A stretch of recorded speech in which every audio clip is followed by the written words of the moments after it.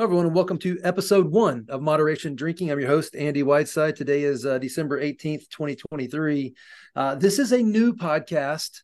This is not tied to Zintegra. It's not tied to the other podcasts. This is one that I felt the need to do personally after some incidences that happened here at Zintegra about 8 months ago or so.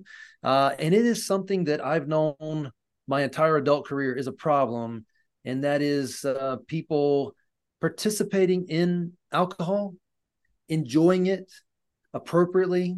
But when you get to, like in my situation, the work world, it can get out of control really quickly.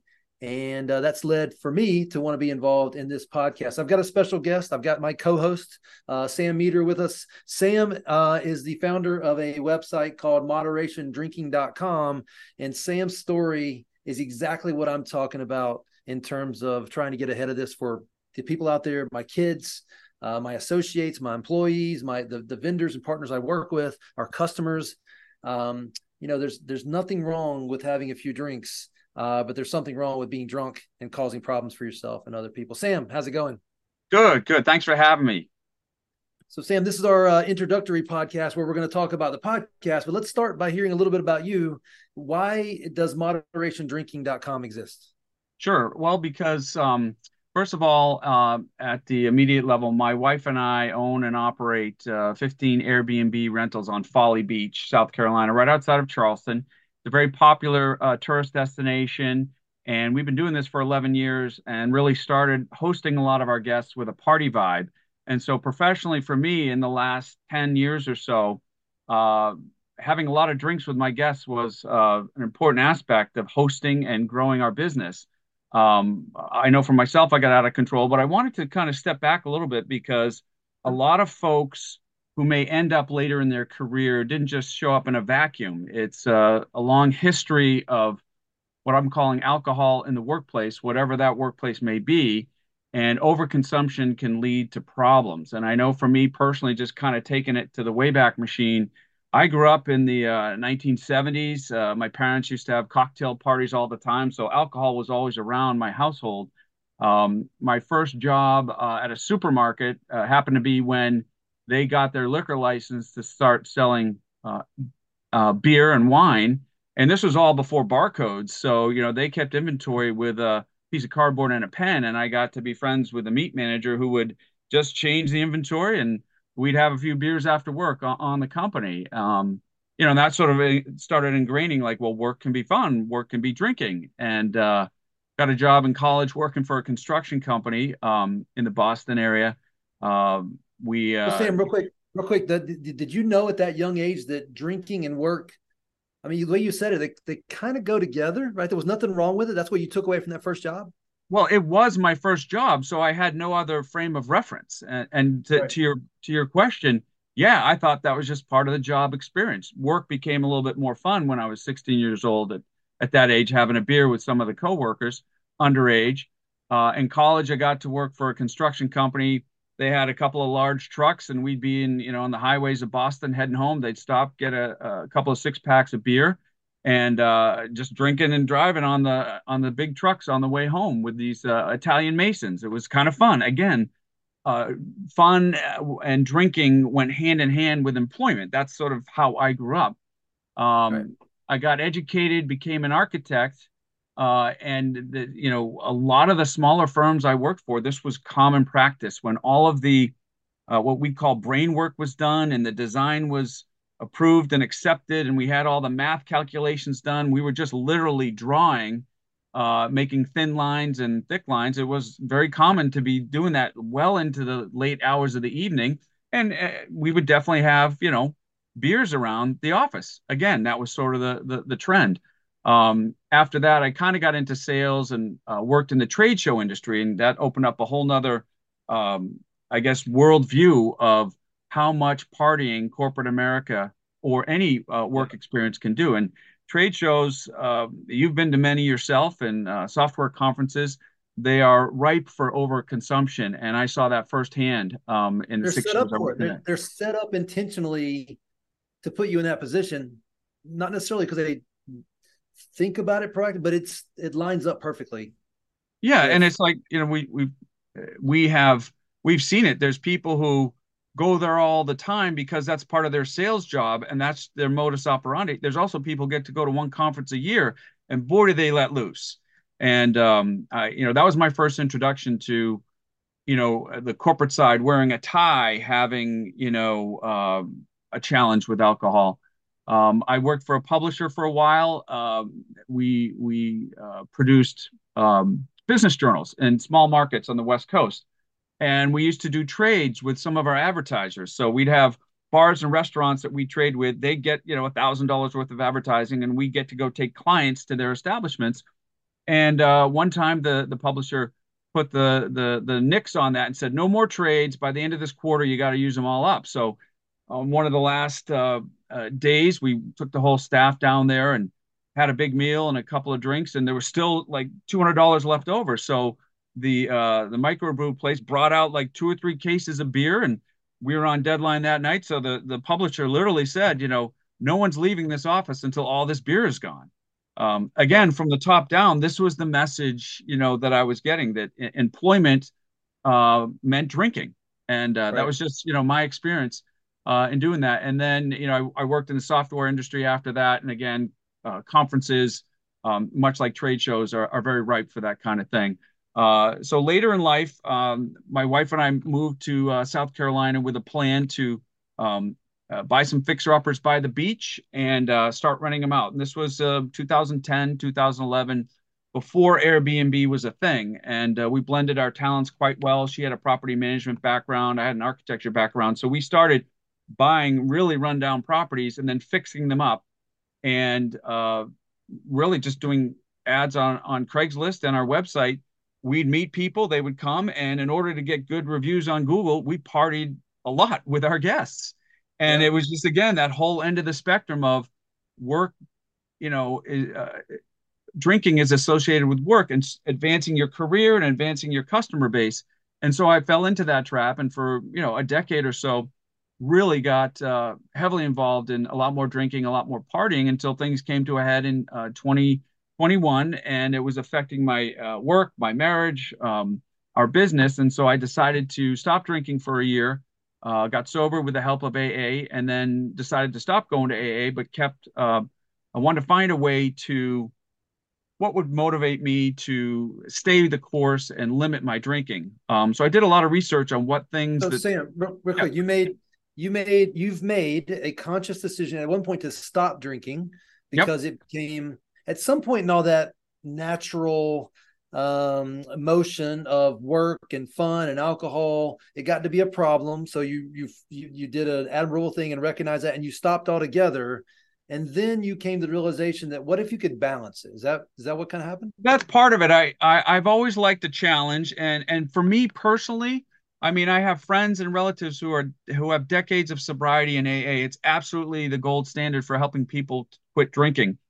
For me personally, a big part of their message is powerlessness, admitting that you're powerless over alcohol, and that was a place that I didn't necessarily like, and I wanted to challenge myself and started looking at motivational things. What do people use or do to try to change their behavior or achieve certain things? And in my research, I found what are called challenge coins. They've been used for thousands of years by military regimes, fraternal organizations like Freemasons. Military and police forces today still use them. And so I decided to design a coin for myself. One day on the beach, I was just drawing and sketching, and I came up with the idea, and you see it in the background here, the first round, last call challenge coin, all under the heading of, if I could limit myself to 2 drinks, then I would stay in control, but I'd also be social and still acceptable in some circles, because even to this day, people who claim that they're not drinking sometimes in the professional world get ostracized. And so for me, this was a balance that struck. And what I found when I designed this coin, it was something I did just for me. Um, but in the course of coming out of my sobriety and using it, I never forget this. I just put it down on the bar. And when I go, and I designed it to be super thick and heavy. It weighs as much as 8 quarters. And the concept here is, you put it down on the bar on the days that you want to drink less. First round, you get to have one drink. If you want to have a second drink, you turn it over. It says last call. And once last call is done, you stop drinking. And so I started going around just using this coin, and invariably we would go out early. I don't like to stay out late anymore, but when I put it down in a bar that didn't have a lot of people, they'd hear it. Bartender would ask, the person next to me would ask about it, and I Yep. told them my story, and they said, "Wow, that's really really cool. Have you thought about taking that to market?" I never had anybody say that's a dumb idea. They were all excited. You should do something with this. And I found also this is the peer pressure part of this, is that when you're sitting next to somebody and you're telling them that you're only going to have two drinks. I remember the Right. first few times I did this, I'd be, man, I'm feeling good. I haven't been out drinking with my wife in a year. Boy, I want to have another drink. And I'm like, wait a minute. I just told the bartender I'm stopping at two. I can't order a third. And so this coin really helped me become a symbol of control in a way. And so as I started thinking about taking it to market, I built a website, moderationdrinking.com. And when I decided to sell it commercially, I came up with the idea and I got a patent for this, both the design of the coin and what I'm about to say, the code of conduct is you can't buy this coin unless you agree to the code of conduct. And the code of conduct says this: on the days you choose to drink less alcohol, yeah, you can click it there. The days you choose to drink less alcohol, you put this coin in your pocket. And when you want to drink, you put it down first round, side up, you have one drink. You want to have a second drink, flip it over, have that second drink. But once that last call is done, you stop drinking alcohol for the rest of the day. That's the challenge part of this coin. And because you can't get the coin without agreeing to the code of conduct, if this coin doesn't work for you, that means you didn't follow the code. And that's on you, not me, the seller of the coin. And so it's really been exciting to see people order this coin, give me testimonials about how it works. Because at the end of the day, for me, this coin has been about accountability. And that's what I hope to gain or hope to give to other folks as well. On my website, you're seeing some of it there. I have resources for people who may need help if they can't stop drinking. And I'm fully aware that there might be some people who buy the coin and then they still can't stop drinking. I've got resources there. Yeah, when And I for first when I first met you, you were really clear about the idea that this isn't for everybody. This is for people that want to have an impact on how much they drink. And you've correct. even said a couple times on this in this conversation that it's some people might choose to do this some days, but not all days. Right. And that's one thing. For me, it was a choice to spend the rest of my life like this because I know the slippery slope that happened to me when I was heavily drinking. And so I choose to deploy this coin every day. But with the proliferation and acceptance of dry January, which is coming up, sober October, the explosion in sales in the non-alcoholic drink market, I really feel there's a trend here for folks to drink less. And this coin fits right into that. The other side of the coin, using the pun, is I've created it to be super affordable. The price I came up with for this, I had one consultant tell me for something like this that can change lives, you should be selling this coin for $99, $79, because it's really a tool that could change people's lives. At the end of the day, the DNA of this coin is about two sides to every coin. This coin is about two drinks. Serendipity, my birthday is February 22nd. So I just decided to sort of put the message over the profit, and I sell this coin for $22. Super affordable. It's you buy one or two cups of Starbucks a day. That's what this coin costs. But Well, that's a whole you other addiction we don't need to talk about here. yeah, I'm yeah. joking. But this coin can absolutely change your life. Once I started doing this, I got my life back, my wife back. My whole world changed around, and I'm riding the wave of a trend that I think is out there. As I mentioned, with dry January, sober October. Yeah. And you're going to be hearing about it on some of my social media. I even have the website, and it's going to be coming up soon, called Moderation February. If you come out of dry Januaries, I know a lot of people are like, boy, I haven't had a drink in 31 days. I'm going to go get hammered on the 1st of Yeah. February. And I'm Yes. suggesting come out of dry January with moderation. And that'll be Yeah. another topic for another podcast for sure. You've got on your website giving back, and you call out actually mothers of drunk driving, not mothers of drinking drivers. You call out drunk drivers, right? I mean, there's a difference in what you're really highlighting. What I'm super excited to be part of with you is the conversation. It's okay to have a drink or two. That's okay. Just don't get drunk and impact other people in your life Right. or other And people. you see it all the time at your level of management. It can impact your career. It can impact others. And we've all seen people whose lives have been cut short too early from being killed by a drunk driver. And that's one of the reasons I chose to sponsor MAD. I'm clicking around your website. There's a video section. I didn't know what to expect there, but it sounds like you've done some videos on alternative Yeah. And alcohol, so non-alcoholic. that's right. A big part of this moderation is finding alternatives to drinking lots of alcohol. So this coin just gives you two drinks that have alcohol, but I've really explored and enjoy non-alcoholic beers. And this is a section here where I've reviewed some. I found some other folks who have a great message about this, so I put links in there to them. So I rated all the non-alcoholic beers in my area. And for me too, under the heading of moderation, and this I know a lot of people fall into this. It really, for me, came down to what I call the pre-game drinking. It's the three or four drinks you have at the bar before the hockey game or before the concert. For me, it Yeah. was the three or four drinks I would have at the grill when I'm making the steaks, and then I'd have three or four more with dinner. And so on those shoulder events that I call them, that's when I choose to drink non-alcoholic drinks. And I find that it just helps me stay social, it helps me stay clear. And then honestly, if I know I'm only having two, I certainly savor them more and treat them more like a fine wine, regardless of what I'm drinking. I like bourbon as well. So it doesn't matter what I'm drinking, whether it be beer, bourbon, or wine. I am sipping it slower because I know I only have two, and it doesn't go to my head as fast when it's an unlimited amount. And I can remember, in the days of heavy drinking, you lose track. You go to pay your bar tab, and you're like, oh, I only had three or four, and the Yeah. the bill is $60. You had seven or eight.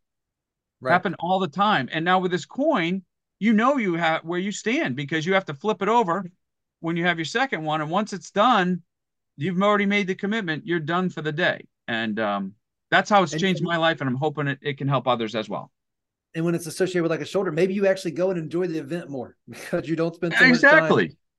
at the bar or in the Exactly. bathroom, and you're just more coherent. I 100% agree, and it's and that relates to like business functions too. You might actually have better business conversations if you're not the one beyond reason when it comes to the alcohol intake. Yeah, and that the other thing too is that you don't have to really explain it to anyone. You have a drink, the other person's having a drink. At some point, you switch to club soda and lime, and the with all of this trend towards drinking non-alcoholic drinks or drinking less.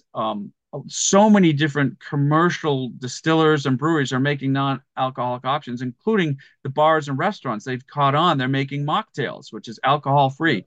Um, and I started exploring those here in Charleston. It's been a lot of fun. However, what I've noticed is they charge the same amount for that Yeah. mocktail that doesn't have your Kettle One vodka or your Buffalo Trace bourbon in it as they do if it had alcohol. It's crazy. So I just stick to club soda and lime. That's my go-to when I'm at a bar and I want something fizzy.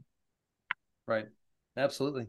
Well, Sam, let's talk about the podcast. This has been a good conversation, learning about you, learning about the background here, tying it a little bit to some of my experiences. What's your goal for the podcast that we're going to start with, the official first episode next time?